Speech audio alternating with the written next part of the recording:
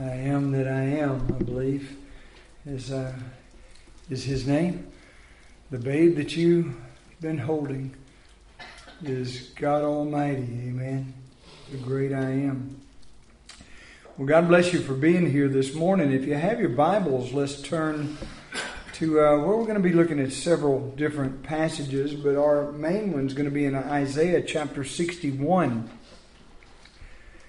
And of course, that is a very familiar text that the Lord Himself in Luke chapter 4 repeated. And of course, the prophet Isaiah, he didn't really know. He didn't know who those verses were talking about. You and I know who they're talking about because the Lord Jesus Christ claimed them for Himself. I've been preaching now for 33 years. Well, I guess preaching only for about 30.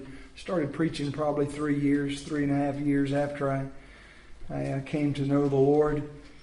Started teaching Sunday school just a year after. But through the past 33, 34 years, I have run into some really good preachers. One of which comes and preaches to us here a lot, Scotty McDowell. I love to listen to Brother Scotty. Amen. I know that Miss Kathy has her hooks in Don Bush, and she loves him and is very appreciative of his ministry and the preaching that he has done throughout her life and her life for the Lord. We all have our favorites. Boy, I can think of some on the radio and iPods and things like that. I lost one of my favorites, Brother R.C. Sproul. Been one of my mentors for years, and he went to meet the Lord last year. Another one of my favorites is Ravi Zachariah. Don't know if you have heard of him or know him, but he just went to be with the Lord just a few months ago. These men were absolutely phenomenal preachers and teachers of the Word of God. The world is worse off because they're gone. Amen. But I know, like I preached at a funeral the other day, heaven's a little bit sweeter with them there. But I think of John MacArthur. He's still, I guess, one of my favorites that is still alive on the earth today. A lot of good men have gone on before. Boy, I mean, how do you mention or give a list of preachers of the Word of God without mentioning Billy Graham? Amen. My word, what a just a bulwark of theology, and he was so simple though, wasn't he? I think of R.C. Sproul and people like Ravi Zachariah. Boy, I mean, he was like I had to listen to his stuff like 4 or 5 times to get half of what it was that he was putting out there. But Billy Graham was just so simple. He preached the cross, just the cross, the message of the cross, the power of the cross, the power of the blood of Christ. Won millions to the Lord. How do you look at men like that and then realize that, wow, God has me standing behind a pulpit? And I think, none of those men, there are no great men of God. There are only men of a great God. But the greatest preacher that I have ever, can't say heard, but in a sense heard, read behind, is of course the Lord Jesus Christ. There's nobody on the planet that has ever walked on the planet, that has ever held the Bible, that has ever read the Word of God, that has ever preached a sermon that taught and preached the way that Jesus Christ Himself taught and preached. You can look at Matthew chapter 1 and verse 21. And let me turn there. I want to look at that right quick. I know I've got a long way to go and a short time to get there. But indulge me, if you will. Matthew 1:21, it says this, and she shall bring forth a son. Paul was just singing, basically, about this verse. And she shall bring forth a son, and thou shalt call his name Jesus. Jesus. That's the official name of the greatest preacher that ever walked the face of the earth. It was given to the Lord because it's the name itself is an object lesson of what the mission was that he had. God sent him. God gave his only begotten Son. Sent him from heaven to earth. And he was on a mission. And that mission was to save. That's all. Just to save. You know what the name Jesus means? It means Savior. And then, of course, you realize that if you go down to Mexico and you call out, in a stadium, soccer crowd or whatever's going on, a bullfighting or whatever, and you get on the microphone and you say, would Jesus please come down to the telephone? Half the stadium would come down. So there's millions of people named Jesus. But how do you make the distinction between the one that we're talking about and the ones that are all over the earth? Well, it goes like this. Jesus Christ. That is the anointed. That's what Christ means. The anointed one, the Savior. The anointed Savior. And when we're talking about, he came here, gave up heaven, put on flesh, became a man, went to the cross, shed his blood, and died that he might save people unto himself. But he was anointed. Why is it that the Son of God, God in the flesh, needs to be anointed to do the mission, to do the work that God had called him to do? Well, because he lived his life here on the earth just like you and I live our lives. He was as much God is God, but as much man as man is man. You hear me say that all the time. But he lived his life as the man, Jesus Christ, anointed or indwelt by the power of God through the indwelling of the Holy Spirit. Christ, the Savior, that is anointed by God through the indwelling of the power of the Holy Spirit. Now I know that, I'm a child of God, I'm a son of God, I'm not the Son of God, the only begotten, born of the Spirit, overshadowed Mary, and she gave birth, the Bible says, to that holy thing. I am not, in that sense of the word, a holy thing. I have the holiness of God imputed to me. But he himself was in and of himself holy, holy, holy, Lord God Almighty. And yet he set aside not his deity, but the attributes of his deity, and took upon the flesh of a man and lived his life as a man, indwelt by the power of God through the Holy Spirit. You can see that the Jesus Christ, which means the anointed Savior.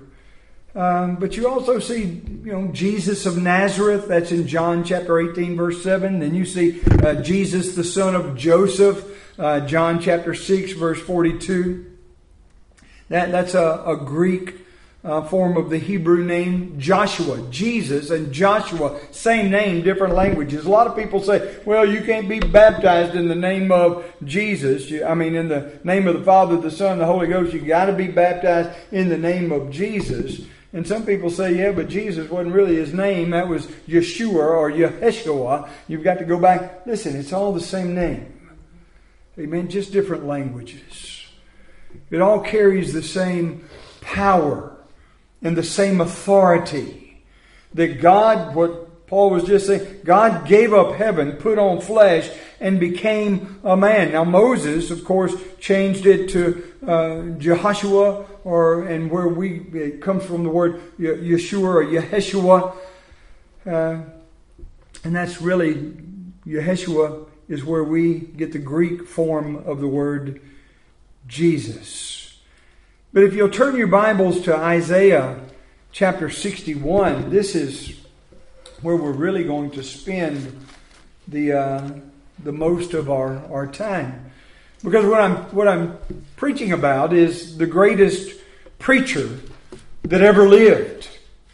And here is one of his messages. Now, of course, if you want to, you can not turn to Isaiah 61, verse 1 through 3, but you can actually go to Luke chapter 4. And Jesus is in the synagogue, and he walks in the house of God, the synagogue, and as was the manner of the day, they would invite somebody that was a stranger that had come into the sanctuary, into the synagogue, to stand up and to share a word. Well, they invited Jesus to stand up and to preach in the synagogue.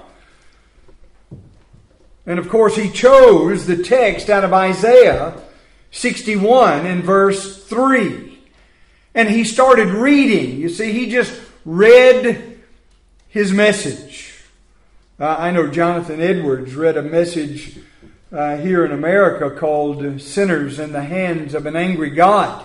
He didn't stand behind the pulpit and just preach, from the heart. He literally wrote out his sermon, looked down without looking up at the congregation hardly at all, and read off of a piece of paper, word for word, the very message that he had written down to share with the congregation. That sermon, Sinners in the Hands of an Angry God, started the great American revival 150 odd years ago.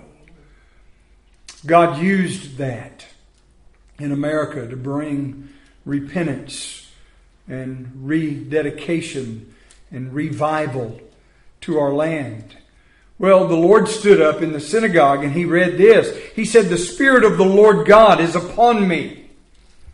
The Spirit of the Lord God is upon me. The Spirit is on me." Well, I'll tell you what, I don't believe that a preacher should stand behind a pulpit without being in the Spirit and the Spirit being in him. The Holy Spirit of God is essential for the preaching of the gospel. The men that I mentioned at the outset of this message, there are no great men of God. So when I say these great men of God, I'm not talking about their individual greatness, but I'm talking about the greatness of the power of God in them that was visible to the world around them. It was visible because of the Holy Spirit of God using them for His glory and His honor. It's like picking up an ink pen and writing a letter. God picked up these men and spoke the Word of God to millions of people around the world. And Jesus Christ Himself, as a man, living as a man, needed the power of the Holy Spirit to anoint. That's what the anointing is. The anointed one, the Christ, the Messiah. Well, I'm not the Christ. Billy Graham wasn't the Christ or the Messiah. But he was a man of God that had the power of the Holy Spirit in his heart and in his life. But none was filled to the point that Jesus Christ Himself was filled. You know, I think about the only begotten Son of God, that the Holy Spirit of God came and indwelt and empowered.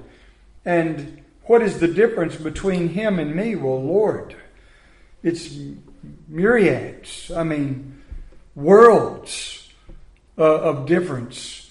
And the main difference is because He was the sinless Son of God. I'm a sinner man, and dwelt by the power of God only because of the blood of Jesus Christ that washed away my sins and cleansed me to the degree that now God can inhabit and dwell on the inside of this vessel because I've been clean by the blood.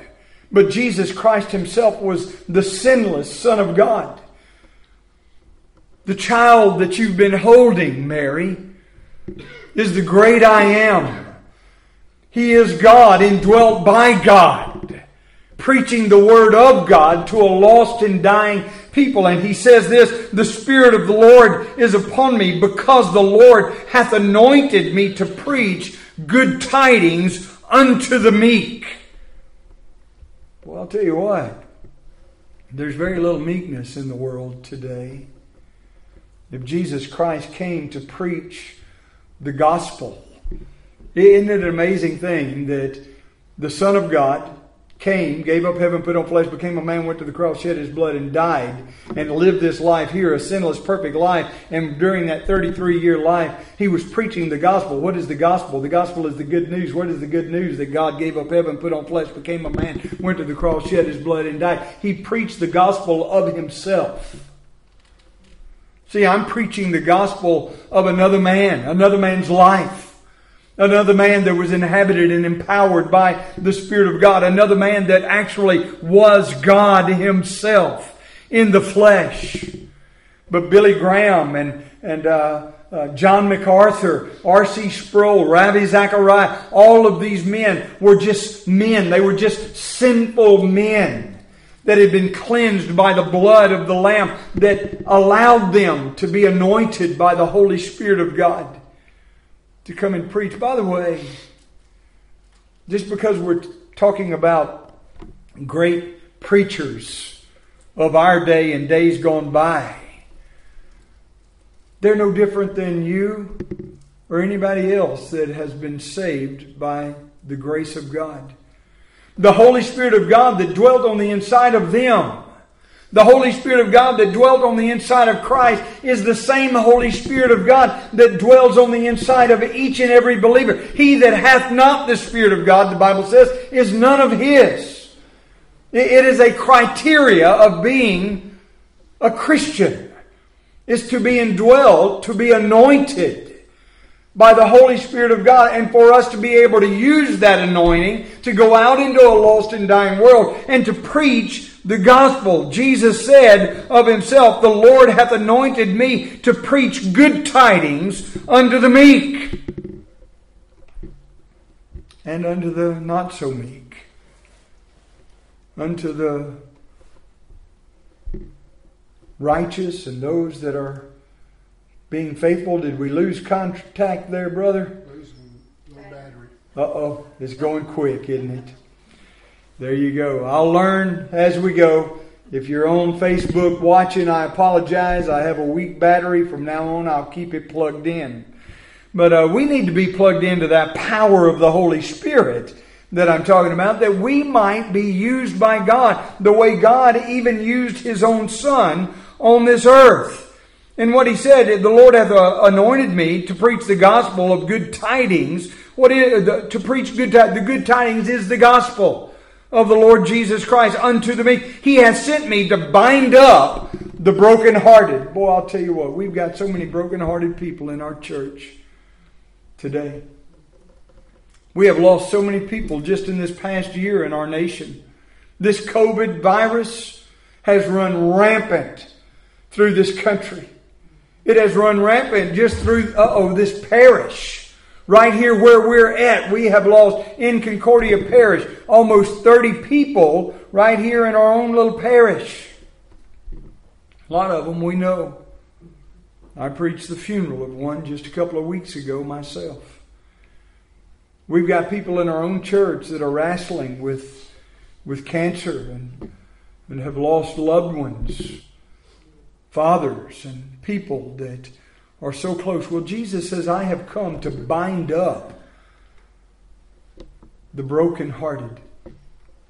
There's a lot of brokenhearted people that aren't just brokenhearted because of the loss of loved ones, but there are people that are losing their jobs. There are people that are going through divorces. Sometimes togetherness is not the best thing. Amen. When you're stuck inside a house together and you can't get apart, sometimes it causes friction. And even this COVID virus that has been in our country, the divorce rate has skyrocketed since then. Do you know that Jesus Christ is the answer to all of that brokenness that's going on in our lives, in our homes, in our families? And we, as the people of God that are indwelt by the same power of the Holy Spirit that Jesus Christ Himself was anointed with, that was empowered with, that went about doing good and healing and touching. And we're not talking about the raising of the dead the way the Son of God did. We're not talking about healing lepers and taking away their illnesses and diseases. But we are at least able to bind up the brokenhearted and to go let them know that we love them. That we're praying for them, and that there is a God in heaven. We have a lady down here that was coming to our church for a while. Things just went south, and she left. Now she's at home. They say she only has 3 months left. I'm planning on going tomorrow, maybe this afternoon, going down, knocking on her door, and going in, letting her know there's a God in heaven that loves her. And that there's a preacher down here at this old church where she used to go that loves her too. Amen. You see, we can call people. We can get on them. You ain't got to go. You say, well, I'm afraid of coronavirus. I don't want to go knock on people's doors and go in houses and hold hands and pray and sit on the side of beds and go to hospitals and things like that. Well, listen, we all got a cell phone sitting on our side, on our hip, that we can pick up and call people. Just let them know that we miss them, that we love them, that we're praying for them. And in so doing, we are adding bandages. We are binding up the brokenhearted and taking away some of that weight, some of that stress that they're going through. This is a very simple message. This is a Billy Graham message that Jesus Christ is preaching here in Isaiah or in Luke chapter 4 when He says, the Spirit of the Lord is upon me because the Lord hath anointed me to preach. What am I to preach? Well, good tidings. What is the good tidings? That God has sent His Son into the world and to bind up the brokenhearted, to proclaim liberty to the captives. What are we being set free from? Well, there's a lot of things. Glad you asked. There are people that are bound by sin. They're not very meek. They're very bold. You see them on television.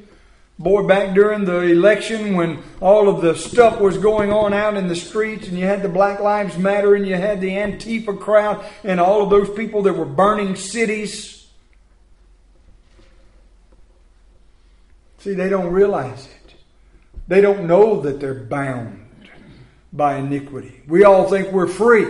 Well, I have free will. I can go where I want to, do what I want to, be who I want to be. Well, absolutely you can. My friend, as long as you don't know the Lord Jesus Christ as your Savior, you are bound by sin. And there's only one person that can absolutely free you from the bondage of sin. And we have the power of the Holy Spirit living on the inside of us to go to a lost and dying world out into the darkness and shine the light of Jesus Christ in the face of people who are bound by sin, bound by darkness, bound by death. You see, I understand that we have a free will. We can do what we want to. But the bondage is the old nature, the sin nature that dictates to us our want-tos, our desires. Yes, I can go to God. I can ask for forgiveness if I want to. But my friend, you'll never want to until Jesus Christ sets the captives free from the bondage of sin. But He says, the Lord hath anointed me and sent me to bind up the brokenhearted, to proclaim liberty to the captives and the opening of the prison to them that are bound. And again, that is the same thing that he just got through saying, proclaim liberty to the captives. Who are the captives? They are the people that are bound by iniquity. They are the ones that are in prison. Now, I'm not talking about the way that I'm the chaplain out at the prison. Of course, we need to go to the prisons and to share the love of Christ with the lost and dying world that are bound by the sins of the flesh, that are incarcerated, that are separated from God. You'd be surprised at how many saved people are out there. Do you realize saved people can break the law? Amen. Yeah, they can. They can get caught. They can go to jail. They can be broken while in prison, brokenhearted, their spirits broken. They need to hear a word from somebody that has the Holy Spirit of God living on the inside of them, that has changed their lives, and therefore they have something to offer to the people who need their lives changed as well. What lifestyle were you living at one time before God saved you? Where did God find you when He reached into your heart, illuminated your mind, drew you to Himself, and saved your soul? Does the Holy Spirit of God live on the inside of a person, you, that at one time He was not there? We weren't saved. We didn't know the Lord. We were separated. We weren't sanctified in living the life God had called us to live. He's called us to proclaim liberty to the captives and the opening of the prison to them that are bound, to proclaim the acceptable year of the Lord. Boy, I'll tell you what is the acceptable year of the Lord? Well, I know when mine was. Teresa and I got married in 1987. And my year that was the acceptable year of the Lord for me was that very same year, just a few months prior to that. I found myself in a jail cell, and God showed up. And He reached into my heart and illuminated my mind and changed who I was on the inside, not on the out. Listen, I was still ugly. I was still messed up on the outside. But on the inside, God had changed something. I didn't know what. I didn't understand. But that was the acceptable year of the Lord, or the year that I accepted the Lord into my heart, into my life. And I'm here to preach to people today that, hey, today, this year, now, can be the acceptable year of the Lord in your life. You say, well, I've already accepted the Lord. Yes, but how are we living for it? Like we were talking about this morning, are we absolute in our commitment and dedication to Him? Absolute surrender was the name of the Sunday school lesson. Well, yes, I absolutely surrendered to Him back in 1987, but since then, I've backslidden and I'm away from the Lord, and I'm not listening. This is the acceptable year of the Lord, that you might not receive Him as Lord and Savior, but that you can rededicate and recommit your heart afresh, everything that you are to everything that He is, and allow Him to literally be the Lord over your life. It goes on to say, again, the Lord hath anointed me to preach good tidings unto the meek. The meek, those are the ones who have received the Lord and bent the knee. Listen, there are none meek, there are none that seek after God until first they have bent the knee and bowed the head, surrendered their hearts and lives. Well, there's good tidings in that even when we are saved, we still need the power of God in our lives to help us to live the life that God has called us to proclaim the acceptable year of the Lord and the day of vengeance of our God. You see, you can accept Him today, this year, by surrendering your heart and your life to the Lordship of Christ and being saved, or even rededicating and recommitting your life to His leadership, lordship in your life, or one day you'll stand before Him and you'll hear, "Depart from me, for I never knew you." That's what this is talking about, to proclaim the acceptable year of the Lord and the day of vengeance of our God. God is either going to pour out His love and His grace and His mercy in a person's heart and illumination, regeneration, and salvation, or the Lord is going to pour out His wrath and vengeance upon all of those who have rejected and rebelled and turned against God. God sent His Son, that babe of Bethlehem, that we might either receive Him, the babe of Bethlehem, the Lion of the tribe of Judah. Which is He to you? Is He the babe that gave up heaven and put on flesh, became a man, to reach into your heart and to change your life, to give you salvation and forgiveness? Or is He the Lion of the tribe of Judah that is going to come back and judge the world with wrath in vengeance, the day of vengeance of our Lord, and to comfort all that mourn? Wow, how are those words comforting? You think about what he's saying. He's reading this, but if you will look at Luke chapter 4, I want to turn there and read it from the perspective of Christ reading it before these men. chapter 4 and verse, let me see, where do I want to start? 16. And he came to Nazareth where he had been brought up. And as was the custom, he went into the synagogue on the Sabbath day and stood up for to read. And there was delivered unto him the book of the prophet Esaias or Isaiah. And when he had opened the book, he found the place where it was written the words that we had just been reading. In verse 18, it says this, "The Spirit of the Lord is upon me, because he hath anointed me to preach the gospel to the poor. He hath sent me to heal the brokenhearted, to preach deliverance to the captives, and the recovering of sight to the blind, to set at liberty them that are bruised, to preach the acceptable year of the Lord." And he closed the book and gave it again to the minister and sat down. Sat down. He didn't preach.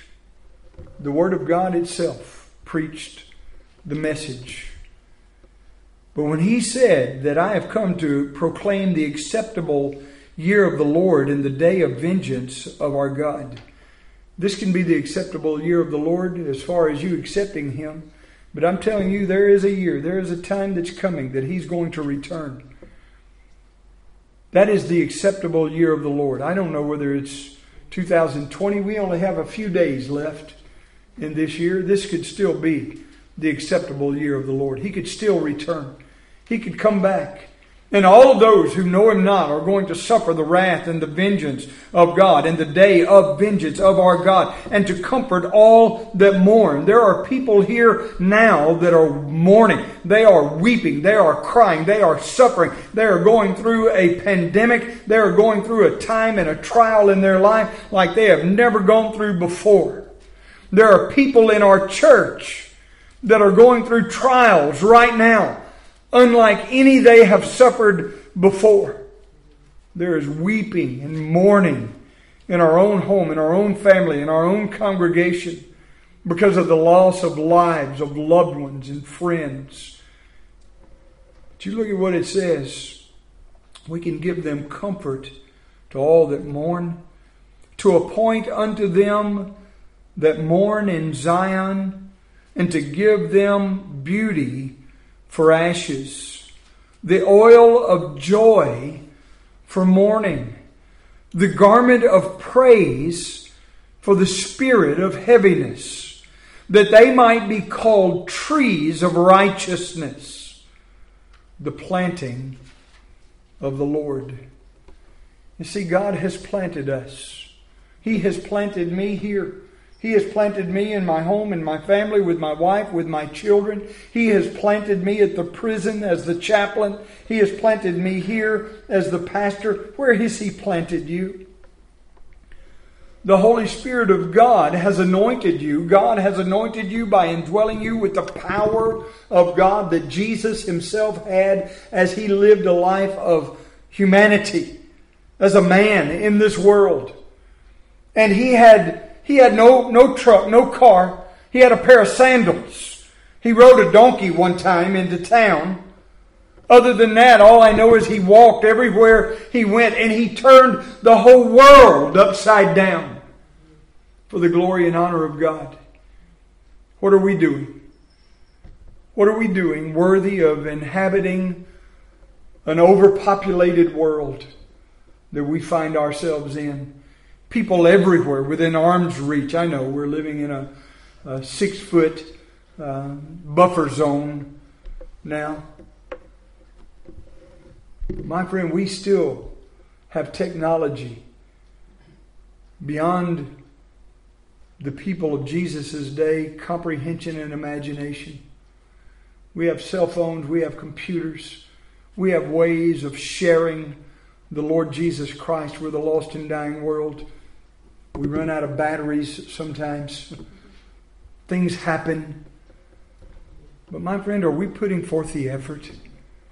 Or are we trying to be the person that God has anointed us to be? Jesus Christ says, I have been anointed. The Spirit of the Lord God is upon me. I'm afraid that sometimes the truth is the Spirit of the Lord God is in me. But there's a difference between Him being in me and upon me.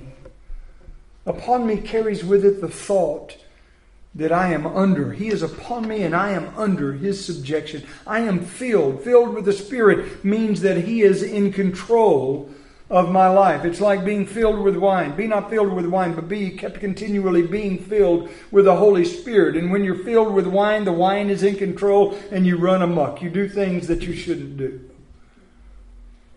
But when we are under the control, under the influence, under the power of the Holy Spirit, and we bring ourselves into that subjection, my friend, there is nothing that God cannot do through us. I can do all things through Christ which strengtheneth me from the inside out.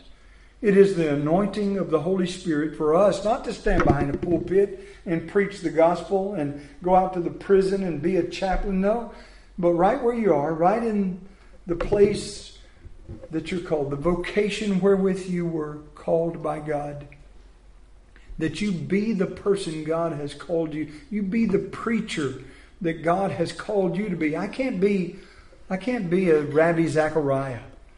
Boy, Jesus Among Other Gods, what a book. Have you ever read that book by Rabbi Zechariah? Boy, when he gets to about the middle of the book and it talks about the place of evil in our world and why, if God is good, God is powerful, God is holy, God is loving, and He is all of those things. And if He is all of those things, then why is there evil and sin and death and depravity and pandemic in our world? Every religion has different answers for things like that. I have an answer for that. Rabbi Zechariah is so eloquent. I'll never be a guy like him.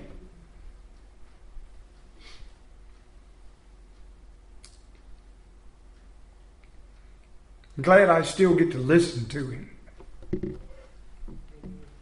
I'll never be a Billy Graham. All I can be is me. All you can be is you. By the power of the Holy Spirit in you. Let's pray. Father, we love you. We thank you for your love and your mercy. God, thank you for sending your Son to heal the brokenhearted, to bind us up, to help us, God. I am one of those people. Thank you for